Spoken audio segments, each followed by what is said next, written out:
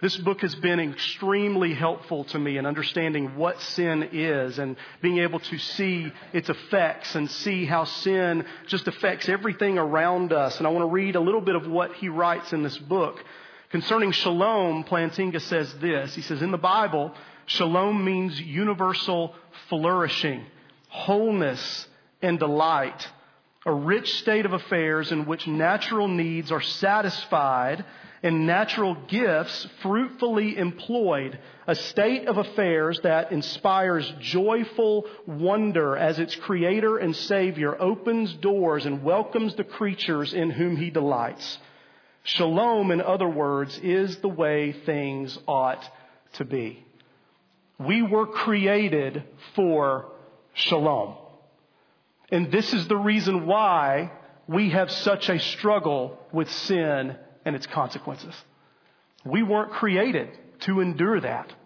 We weren't created to live through that. We were created for shalom. And so we ask when we look around our world, because does anyone think the first word that comes to your mind when we look at our world today, the first word that pops up is shalom? No. So what went wrong? The one word answer is sin. Sin went wrong. What is sin? Plantinga explains, sin is not only the breaking of law, but also the breaking of covenant with God. He also says this, and I believe that we see this in David's response to his own sin that we find in Psalm 51. He says that all sin has first and finally a Godward force. It is a culpable and personal affront to a personal God. And so we hear David write in Psalm 51, against you and you alone have I sinned. Because sin does have first and finally a Godward force. Important for us to understand is something that Plantinga says, that God is for shalom and therefore against sin. He is for shalom and therefore against sin. Plantinga continues, he says, sin offends God not only because it bereaves or assaults God directly as an impiety or blasphemy, but also because it bereaves and assaults what God has made. And so what do we hear Paul say in Romans 8? That all of creation is what? Groaning. Groaning because of the sin that has invaded it, but groaning in anticipation of something yet to come. Plantinga continues, in sum, shalom is God's design for creation and redemption. Sin is blamable human vandalism of these great realities and therefore an affront to their architect and builder. That definition of sin has colored my view in a positive way, I think, so much since I read this several years ago. The truth is that sin is the vandalism of shalom.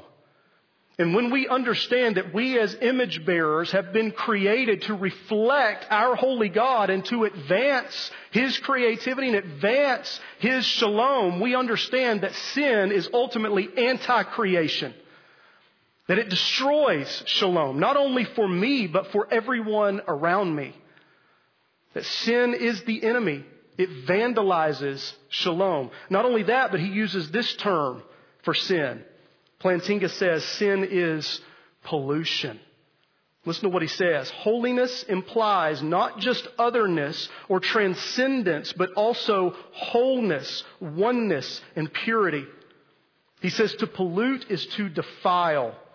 The idea is that sin not only contaminates particular individuals and communities, but it also defiles their proper relation to God. Last quote by Plantinga, he says this, to pollute is to weaken a particular whole entity, such as a sound relationship, by introducing into it a foreign element. Here's the truth, as I have been, paying attention to our study through 1st and 2nd Samuel and this particular season of David's life from the sin with Bathsheba and now forward to the point we are now, it's almost to me as if David is in a fog. And I see that here in 15 and 16. And I was thinking about that early in the week. And that's when this definition by Plantinga popped back into my head, when I was reminded of him saying that sin is pollution. And it struck me that it's not a fog that David is in, it is smog. Smog is a fog that's created by pollution. And we see David acting and living and reacting. He's doing all of this in the midst of this dense smog that's almost set in his life that can be traced to his own sin and the consequences of his sin. And he is nearly crushed beneath the weight of these consequences. And that's where we get in chapter 15 and chapter 16. We saw last week of Absalom's actions in light of what Joab is doing. Joab is this almost serpent-like character who's kind of pulling the strings back behind the curtain. And we see Absalom come in. David's indifference to his coming in. I just don't want to see him, whatever. Absalom comes in and we see him working behind the scenes to gain favor. He's scheming. And it all comes to a head when Absalom decides to operate this coup and take over the throne. And today we begin in verse 13 of chapter 15 when we see David's response to this. And I have struggled this week. I wanted to see if we could just read a portion and summarize a portion, but I'm not a very good summarizer. So we're just going to read the passage, okay? And we're going to begin in 15:13, and we're going to read for now up into 16:14, okay? So a large chunk of Scripture. I will try to get through it quickly, but let's read it and just hear what God's Word says. Verse 13. And a messenger came to David saying, the hearts of the men of Israel have gone after Absalom.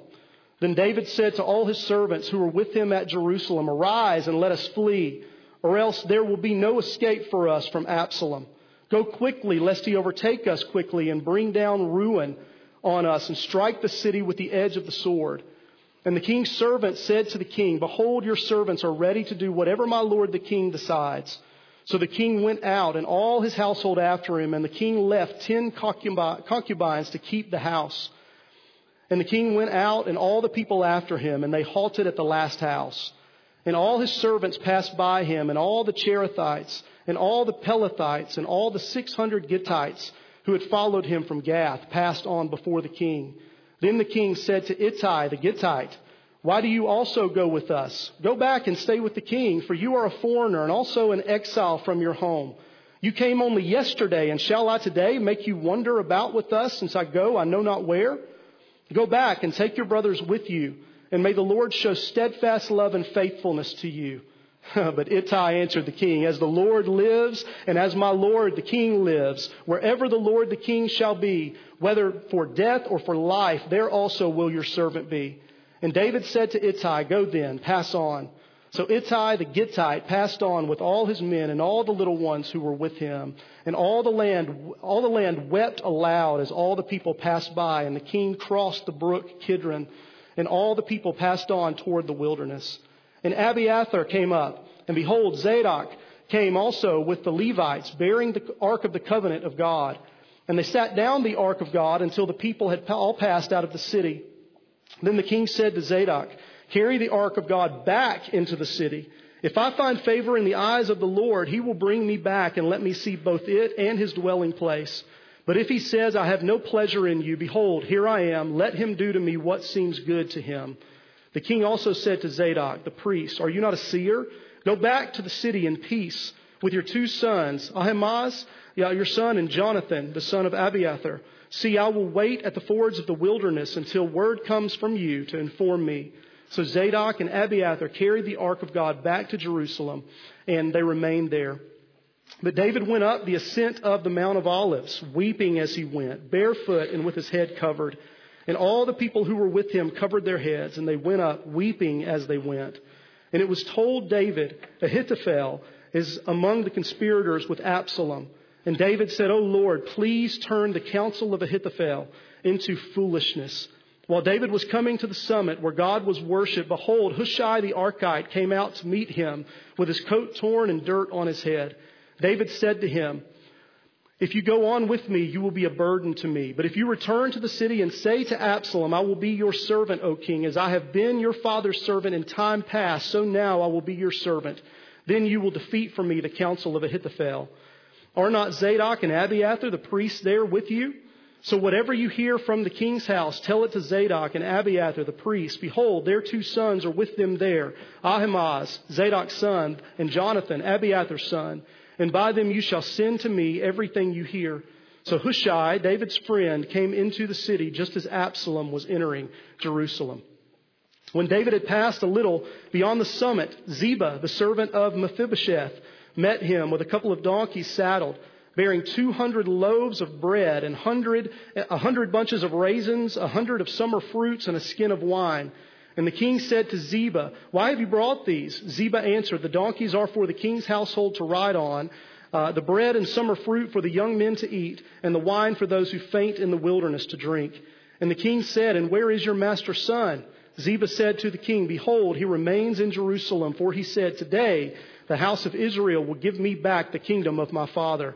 Then the king said to Ziba, "Behold, all that belonged to Mephibosheth is now yours." And Ziba said, "I pay homage. Let me ever find favor in your sight, my lord the king." When King David came to Bahurim, there came out a man of the family of the house of Saul, whose name was Shimei, the son of Gera. As he came, he cursed continually, and he threw stones at David and at all the servants of King David, and all the people and all the mighty men were on his right hand and on his left. And Shimei said as he cursed, Get out, you man of blood, you worthless man. The Lord has avenged on you all the blood of the house of Saul, in whose place you have reigned. And the Lord has given the kingdom into the hand of your son Absalom. See, your evil is on you, for you are a man of blood." Then Abishai, the son of Zeruiah, said to the king, "Why should this dead dog curse my lord the king? Let me go over and take off his head." But the king said, "What have I to do with you, you sons of Zeruiah? If he is cursing because of the Lord has said to him, 'Curse David,' who then shall say, 'Why have you done so?'" And David said to Abishai and to all his servants, "Behold, my own son seeks my life. How much more now may this Benjaminite? Leave him alone and let him curse, for the Lord has told him to. It may be that the Lord will look on the wrong done to me, and that the Lord will repay me with good for his cursing today." So David and his men went on the road, while Shimei went along on the hillside opposite him and cursed as he went, and threw stones at him and flung dust. And the king and all the people who were with him arrived weary at the Jordan, and there he refreshed himself. Will you pray with me?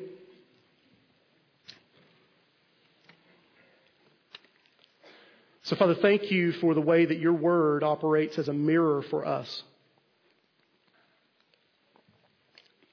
When we approach your word, we are able to see who we are.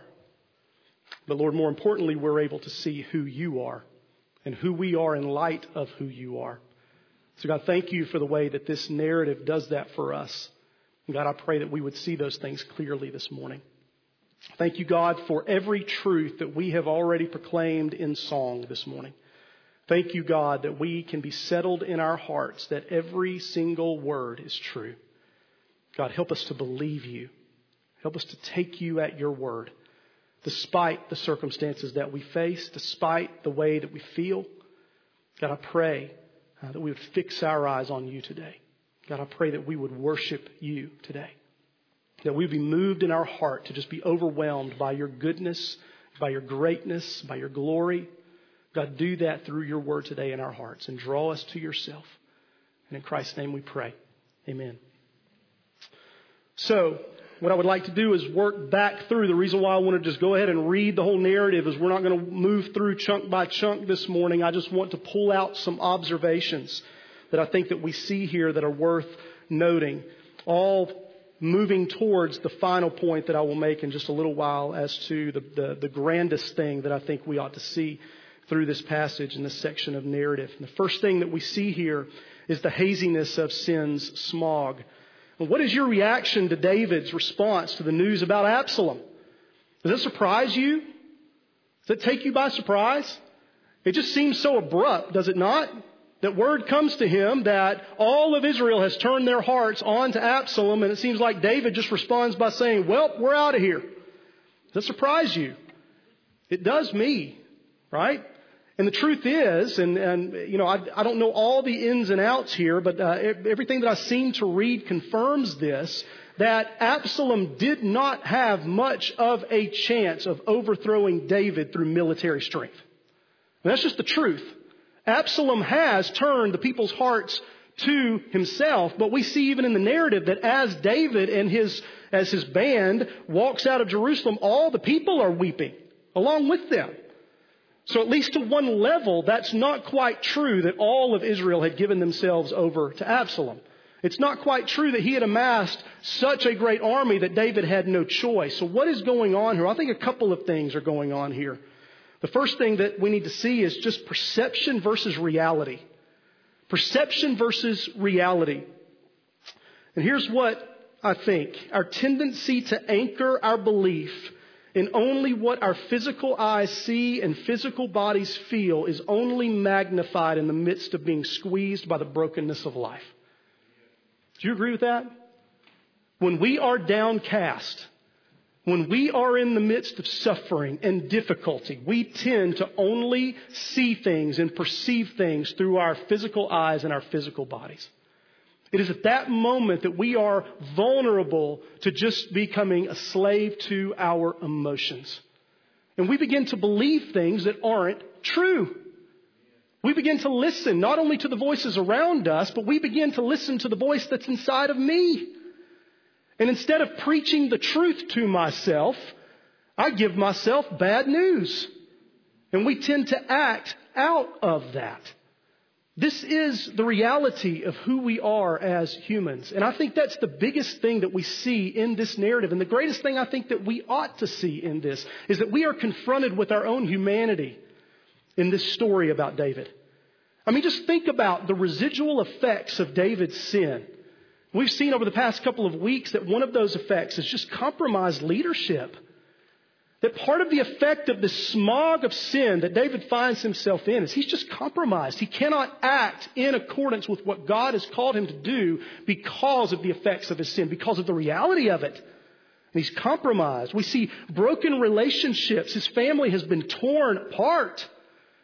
And horrible, tragic things happening to his family members and by his family members. We see indifference by David, when his heart should be either to execute justice or to seek the repentance of members of his family, including Absalom. He's instead just indifferent and hands off.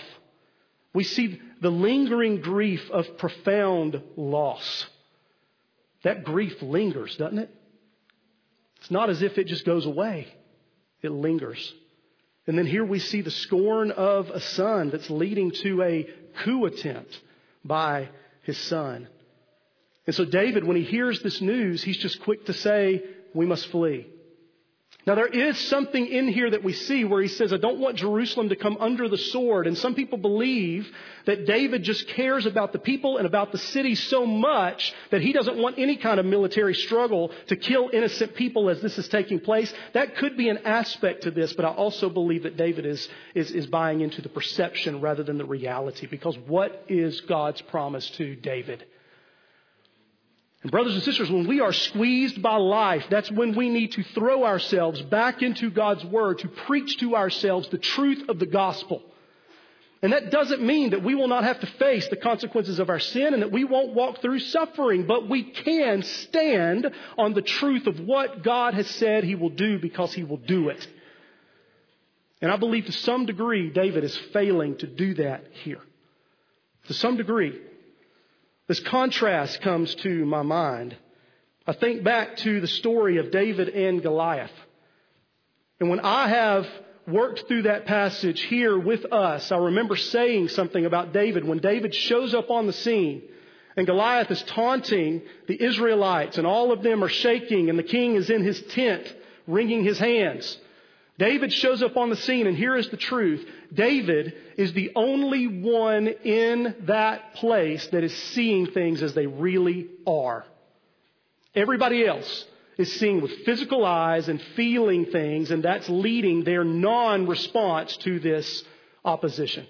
David shows up. His confidence is not in himself. It's not as if he shows up and says, I'm better than all these people. I can go out. What is it that he says? Who is this uncircumcised Philistine that is cursing the name of our God? David understood the promise that God had made, and David stood on that promise. David believes, and he's able to see things as they really are. Now contrast this with where David is in this narrative. And the truth is, before we get too hard on David, that there's a lot of life that's happened since Goliath. And this smog has set in, and all of a sudden David isn't seeing things so clearly. I want to go back and read also some of the Psalms that David read through this period in his life. And I'll be pulling quite a bit from Psalm 69. If you want to turn there and put your finger there, I'm going to go ahead and read this. This is what David writes in the first 5 verses, and it gives us some insight into what David is feeling and experiencing. It says there, "Save me, O God," David writes, "for the waters have come up to my neck. I sink in deep mire where there is no foothold. I have come into deep waters, and the flood sweeps over me. I am weary with my crying out. My throat is parched. My eyes grow dim with waiting for my God. More in number than the hairs of my head are those who hate me without cause. Mighty are those who would destroy me, those who attack me with lies. What I did not steal, must I now restore? O God, you know my folly. The wrongs I have done are not hidden from you." Do you hear the hint of perception? My enemies are more than the hairs of my head. There's almost an exaggeration that's built into that. Because of this smog of sin, everything's being exaggerated for David. But notice the flicker of faith that's still there. But let me ask you this question. What is it that our hearts are attuned to? What is attuning our hearts? What is tuning our hearts? What is informing our hearts of what is real? We must be immersed in God's Word so that our hearts are attuned to the truth. And our hearts can lose that intonation very easily when we begin to look to other voices and other sources of truth, especially when we are experiencing hardship and suffering. That question should always be before us. What is it that is attuning our hearts? And what is the outcome of this? Well, we see the king fleeing eastward. There is a strong connection here between David and Adam and Eve in the garden. And in the same way that Adam and Eve saw the fruit on the tree and they determined for themselves that it was good despite what God had said, David had done the same thing with Bathsheba. And instead of submitting himself to God and informing his own temptation, he took what was not his and he called it good. And in the same way that Adam and Eve's sin cost them banishment from God and fleeing eastward, we see this eastward move in the Scriptures every time sin compels us to go out. And there's this eastward move by the king in fleeing to the wilderness. But yet we see evidence of enduring faith. And we see it in a couple of places. Notice that David refuses to look to the ark as a token of fortune. Even as the priests bring the ark and are happy to bring it to where David is and are happy to continue to carry it wherever David goes, I think David is recalling the folly of those who have looked at this ark as a good luck charm in the past. And David is unwilling to do that. And listen to what he says. "If I find favor in the eyes of the Lord, He will bring me back and let me see both it and His dwelling place. But if He says, I have no pleasure in you, behold, here I am. Let him do what seems good to him." God is still placing his life firmly in the hands of God. And he is recognizing that God is sovereign over his life, and he is trusting that God will do to him and with him whatever is his good pleasure. And so we see faith in the midst of the difficulty, even in the midst of the smog of sin. We also see David acting shrewdly during this time. He is still acting in ways that will benefit himself, that he needs. We see him setting up a spy network and communication network with these priests. I'm going to send you back, and through your sons, you're going to be able to communicate with me. So that's shrewd action by David. Also by sending Hushai, that we'll see in a few minutes, back to fiend service to Absalom, right? To kind of counteract what Ahithophel is counseling Absalom to do. Hushai is going to go and be covert in his support of David. So a question confronted me this week as I'm reading commentaries, because in a few places people are saying that David is just not seeing clearly at all. In other places I see people saying, no, David is being faithful throughout. And so the question confronts us, is David not being faithful, or is he being faithful? And here's the truth, especially when it comes to Bible characters, we tend to want to fit characters neatly into one of those boxes, don't we? We tend to want to do that with ourselves and with others. And the more I thought about that thing this week, the more I realized that the answer was yes. Yes. Brothers and sisters, can we be transparent enough just to recognize that sometimes our faith is present, but it is broken and feeble? And I've been reminded this week that I have done nothing over the course of my life that was 100% faithful. And so we see both in the life of David. I can't imagine being crushed by what David is being crushed by here. And yet we see a flicker of faith. We see his faith in the midst of it. Second, we see the burden of despair. Burden of despair. The crescendo for this comes in verse 30 of chapter 15, where we see him make this ascent to the Mount of Olives. There's some key words there that show us just how distraught David is. The whole way he is weeping. And not only is David weeping, but everyone who is with him is weeping. It also says that he goes up barefoot. Barefoot, which shows that he is just desolate. He is desolate in his grief. He says that his head is covered. He is confronted with his own sin, the consequences of his sin. He's confronted by what's going on with his son, what's going on with the kingdom, what's going on with his place and his failure. And all of this stuff is just crushing him. And in the midst of that, he is told that he is betrayed by one of his closest advisors, Ahithophel. Can you put yourself in his shoes to hear this? One of his closest advisors. It says later in the passage that the word of Ahithophel was respected just as much as the word of God. And now David finds out that he has stayed and is betraying him. We see David taken advantage of by Ziba, who comes and brings all of these offerings to David and all of these things. And it's clear to me that Ziba is, first of all, he's misrepresenting what Mephibosheth's desires was. And it was easy to do so with him.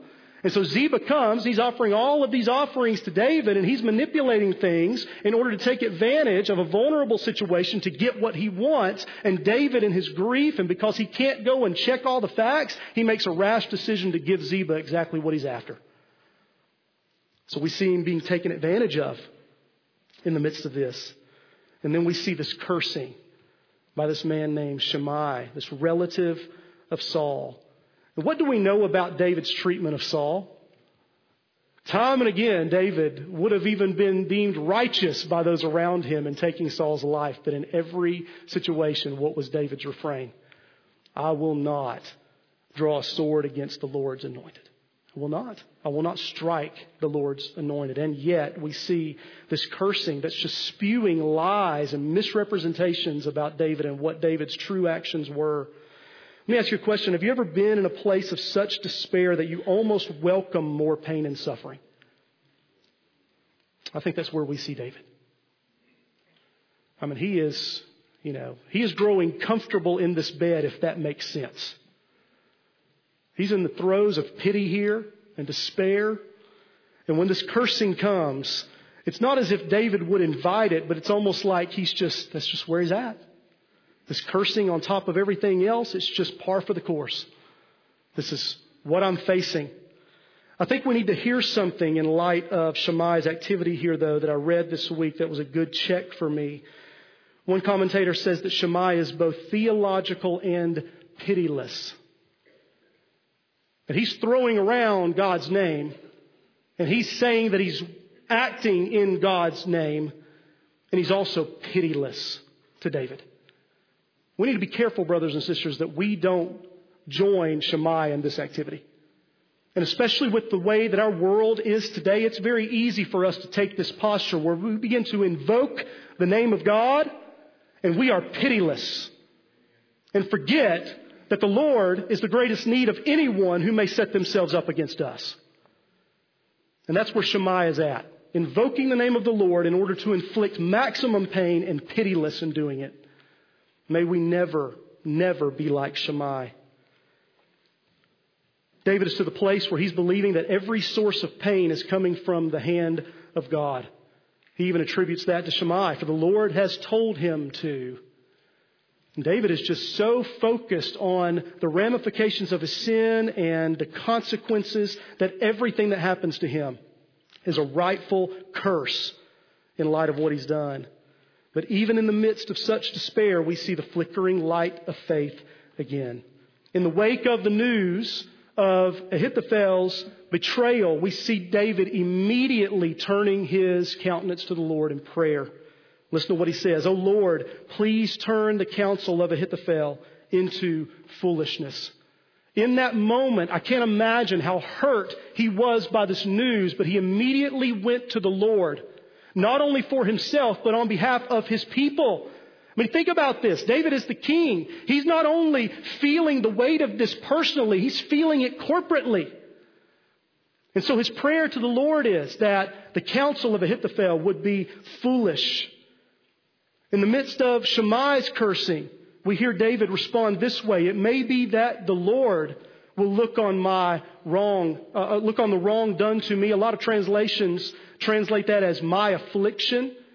It may be that the Lord will look on the wrong done to me, and that the Lord will repay me with good for his cursing today. Ralph Davis, who Gerald has gone to many times over the past couple of weeks, really good commentator for a lot of different books. He says that he doesn't believe the translation is correct here. That either the correction, "look on the wrong done to me," or "look on my affliction." He says that although it is translated in a sense that makes sense to us, that would never be the Hebrew understanding of what David is saying here. Listen to what he thinks. He thinks that it is better rendered, "look on my iniquity." Now, why would he say that? Look in your scriptures and turn back to chapter 12 for just a moment.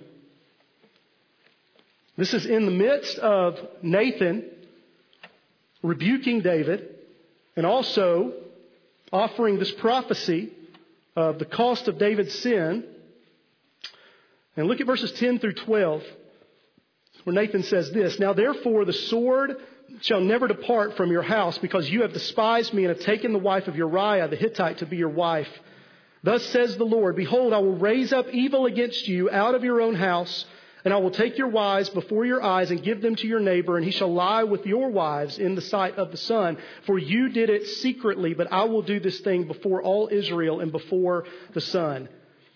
Ralph Davis says that those verses are the interpretive key for us to understand everything then that takes place between chapter 13 and chapter 20. That everything is in light of that. And because of that, and because of David's just overall posture that we see in these chapters, he believes that David is not thinking that anyone is doing wrong to him. But David is squarely focused on his own iniquity. So it would read like this: "It may be that the Lord will look on my iniquity, and that the Lord will repay me with good for his cursing today." Why does this matter? Well, listen to what Ralph Davis says. I love this. He says, "Here in 16:12 is the secret of David's peace. Not in having Shammai's head on a platter, as it was offered. Not having Shammai's head on a platter, but in this astounding statement: it may be that Yahweh will look upon my iniquity and return good to me." Listen to this. This is beautiful. He assumes that Yahweh has this strangely wonderful way of looking upon guilt and yet returning blessing instead of curse. And listen to what he goes on to say. He says, "David could never have even conceived this possibility unless he had already laid hold upon the known character of his God." Not only had David lived some years and experienced some pain and accumulated some sin and some consequences for his sin, David had walked with the Lord to the degree that he knew him. He had abided in his presence enough to know the character of God. And time after time, when David had stumbled and fallen, he knew that God was merciful and gracious. And here, David is able to stand upon that truth.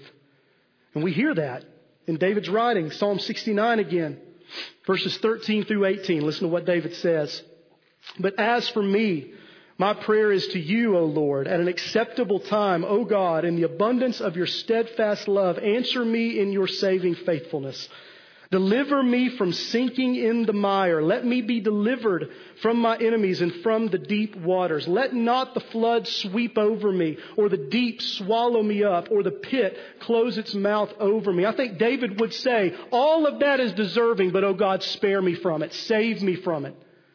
Answer me, O Lord, for your steadfast love is good. According to your abundant mercy, turn to me. Hide not your face from your servant, for I am in distress. Make haste to answer me. Draw near to my soul. Redeem me. Ransom me because of my enemies.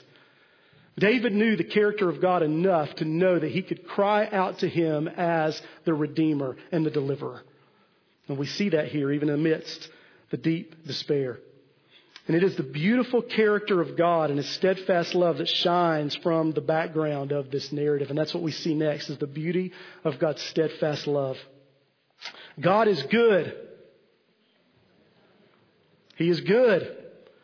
And His sovereign purposes will stand. His promises are sure. He is faithful to His word. And all through the background of this text, we see a God at work bringing His story to His end. And we see it in various ways that are just beautiful to me. First, we see it just in encouragement. The way that God orchestrates things so that David is encouraged. And I think that we see this in his interaction with Ittai the Gittite. I love that name. Ittai the Gittite. It's just fun to say. I've been saying it all week. Ittai the Gittite. This is what Ittai says, and this actually has echoes of Ruth and Naomi. That Ittai comes to David by him, and David says, no, you've not been with me long, you go back. May the Lord show His steadfast love to you as you return to Jerusalem. He's a foreigner, right? This is what he says.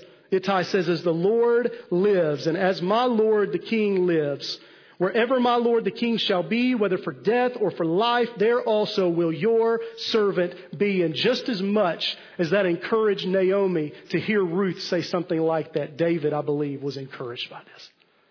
That here is this one that David gave a pass to. You don't have to go with me. I don't even know where I'm going. You can go back. Take your people back. No, I'm with you. And do you hear the double oath? This is a strong statement. It's not only an oath by the name of the Lord, but by David's name as king. What an encouragement to David. We see God, steadfast love, and answering David's petition when he prays that he would frustrate the counsel of Ahithophel and turn it to frustration. The very next thing we read is this. While David was coming to the summit where God was worshipped, behold, Hushai the Archite came to meet him with his coat torn and dirt on his head. And David's interaction led to Hushai going back and maybe being the agent of that frustration for Ahithophel. Here's the truth. God answers David's prayer, but in God's way, not David's. And I believe that brought encouragement to David. He also has comfort through allies, Zadok and Abiathar, the priests. He was able to send back with the ark back to Jerusalem and set up this network of communication so that David isn't completely in the dark, so that word could continually come to him to let him know what's going on in Jerusalem.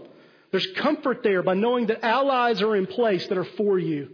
It's God's steadfast love, I believe. And this may be my favorite line in this portion of the narrative right here. I love this. 15 verse 37. Look at it with me. It says there, speaking of Hushai. So Hushai, I love this phrase, David's friend. Just think about that for a second. Think about what we see about David in this passage.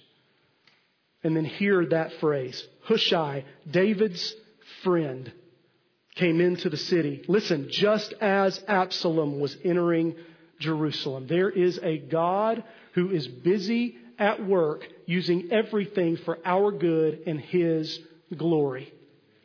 And we see that here. But it's important for us to understand that God is not at work and He is not showing His steadfast love because of David. Because of David. Listen to what David writes in Psalm 40. Verses 1 through 3 and then 11, listen to what he says. I waited patiently for the Lord. And listen to the emphasis. He inclined to me and heard my cry. He drew me up from the pit of destruction, out of the miry bog, and set my feet upon a rock, making my steps secure. He put a new song in my mouth, a song of praise to our God. Many will see and fear and put their trust in the Lord. As for you, O Lord, you will not restrain your mercy from me. Your steadfast love and your faithfulness will ever preserve me. That is wholly an action of a gracious God who will do what he says he will do. And David is a benefactor of that. And all throughout this narrative, despite the depths of despair, we see God's sovereign love shine through in beautiful ways. Finally, this morning, we see the wickedness of sin's way. The continued wickedness of sin's way, we can say. Even as David, in his brokenness and despair, places his feeble trust in the Lord, we see a picture of the scheming ways of man continue in Jerusalem. Read that part of the passage that we have not read yet, beginning there, chapter 16, verse 15. And this should ring after we've gone back and heard what Nathan said would happen. Verse 15, it says, Now Absalom and all the people, the men of Israel, came to Jerusalem, and Ahithophel with him. And when Hushai the Archite, David's friend, came to Absalom, Hushai said to Absalom, Long live the king, long live the king. Wonder which king he means there. And Absalom said to Hushai, Is this your loyalty to your friend? Why did you not go with your friend? And Hushai said to Absalom, No, for whom the Lord and this people and all the men of Israel have chosen, this I will be, and with him I will remain. Wonder who he means. And again, whom shall I serve? Shall it not be his son? As I have served your father, so I will serve you. I'm sure you will, Hushai. Serve you just in the same way that you're serving David. Verse 20, Then Absalom said to Ahithophel, Give your counsel. What shall we do? And Ahithophel said to Absalom, Go into your father's concubines, whom he has left to keep the house. And all Israel will hear that you have made yourself a stench to your father, and the hands of all who are with you will be strengthened. So they pitched a tent for Absalom on the roof. And Absalom went into his father's concubines in the sight of all Israel. Now in those days the counsel of Ahithophel gave was as if one consulted the word of God. So was all the counsel of Ahithophel esteemed, both by David and by Absalom. So what do we see here? The Saul-like figure, Absalom, ascends to the throne by way of his own scheming. Right? The coup is done. He's on the throne. He chooses to listen to the advisor, who again in those days, the counsel that Ahithophel gave was as if one consulted the word of God. I wrote there in my notes, if only there was a way to measure that. That was tongue in cheek. If only there was a way to measure if his counsel is as if it's the word of God. But we don't see God's word consulted here. We simply see the counsel of Ahithophel. Man's attempt to topple once for all one man's reign and to firmly establish the reign of another is what we see here. Ahithophel is counseling Absalom in the way that he can firmly establish him as king and make, like he says, him to be a stench in the nostrils of his father. What do we see here? We see more rampant wickedness. This ought to, just cause us to have a reaction. Just the wickedness that's on display here. We also see the fulfillment of Nathan's prophecy. God's word is sure. And all that he says take place, it will. But notice the context that this wickedness takes place is the same context of David's wickedness. The roof of the palace, both take place in the same place, same context. We'll learn more about this. This will be a good springboard into the rest of the narrative. But I want to read what David writes in Psalm 3 as he's going through this situation. Verses 7 and 8, he says, Arise, O Lord, save me, O my God, for you strike all my enemies on the cheek. You break the teeth of the wicked. Salvation belongs to the Lord. Your blessing be on your people. So even as this wickedness goes on unchecked, it's not truly unchecked, is it? God is still in control, and David is looking to the Lord as the only one who can set things right. Here's where I want us to focus as we close this morning, is that once again, through this bit of narrative, David points us forward to another king. Turn back with me to 2 Samuel 7. 2 Samuel 7.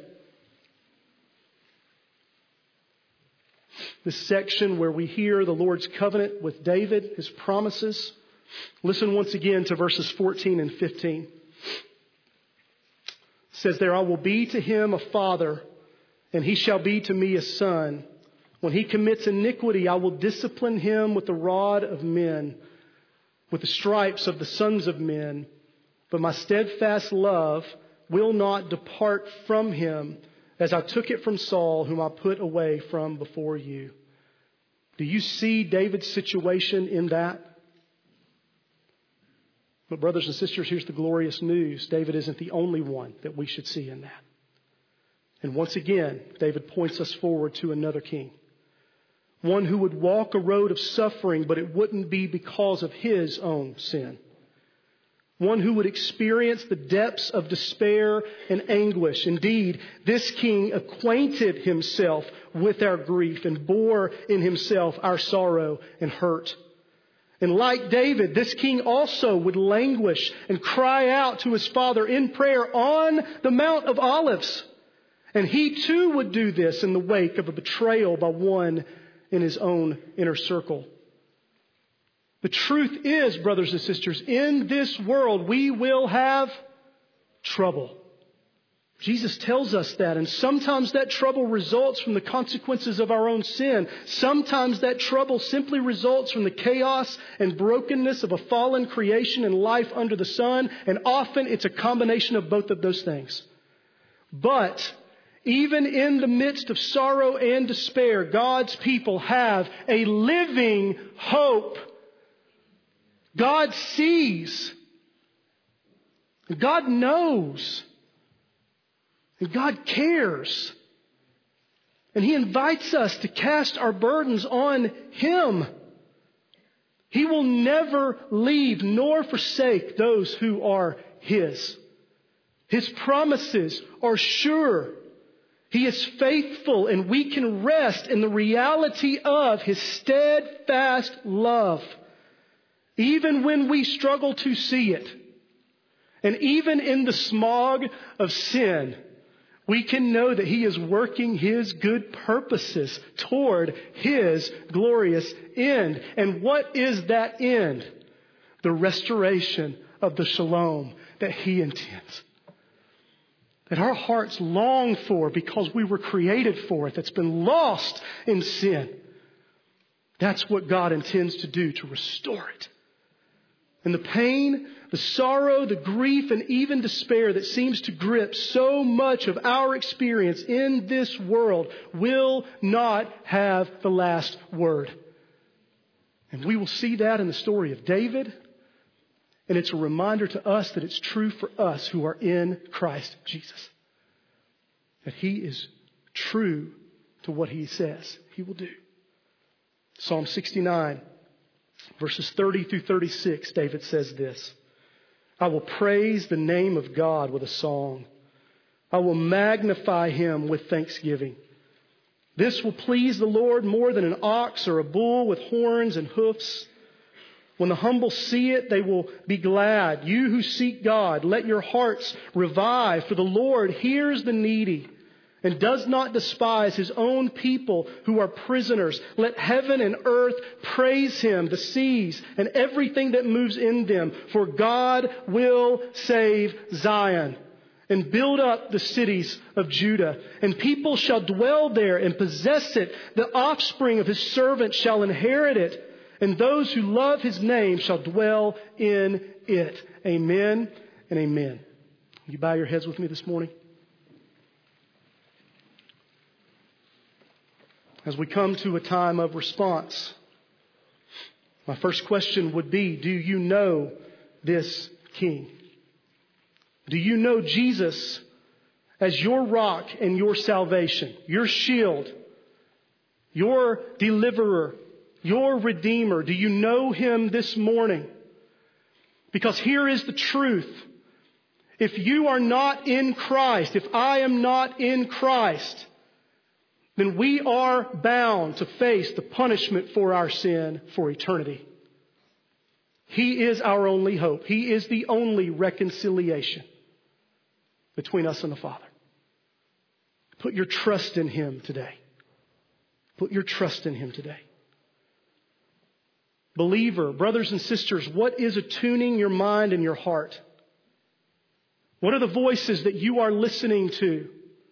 In those moments of despair and difficulty, are you finding yourself resting firmly on every promise that is yours in God's Word? Or are you finding yourself racked with anxiety? Put your trust in Him. Put your trust in the reality of God and His will. And to do that, we have to abide in Him. Abide in Him. This morning, are you weary and heavy laden? Jesus says, take my yoke upon yourself. He is the deliverer. He is the healer. Look to Him today. Behold the beauty of His salvation. Rest in that church. Exalt in that church. Celebrate that. And be thankful to Him. So, Father, I pray that even as we come to this time of response, that would be the response of our hearts. Thank you for the picture that we see in this narrative of your goodness and greatness, of the beauty of your steadfast love. Oh God, may we come to rest in it. God, help us now to respond in the way that you would call us to. Father, to respond in courage, knowing that you invite us to come to you. With boldness we are to come to you. So Father, help us to do that. Help us to bring every hurt and every burden because we know that you care for us. And God, strengthen us in those times that we are prone to despair. God, knowing that you're good and that you will complete your good plan and bring the restoration of shalom. And one day we will live in a very physical place through resurrection with you and enjoy your presence forever. God, help us to endure in that hope today. It's in Christ's name we pray. Amen.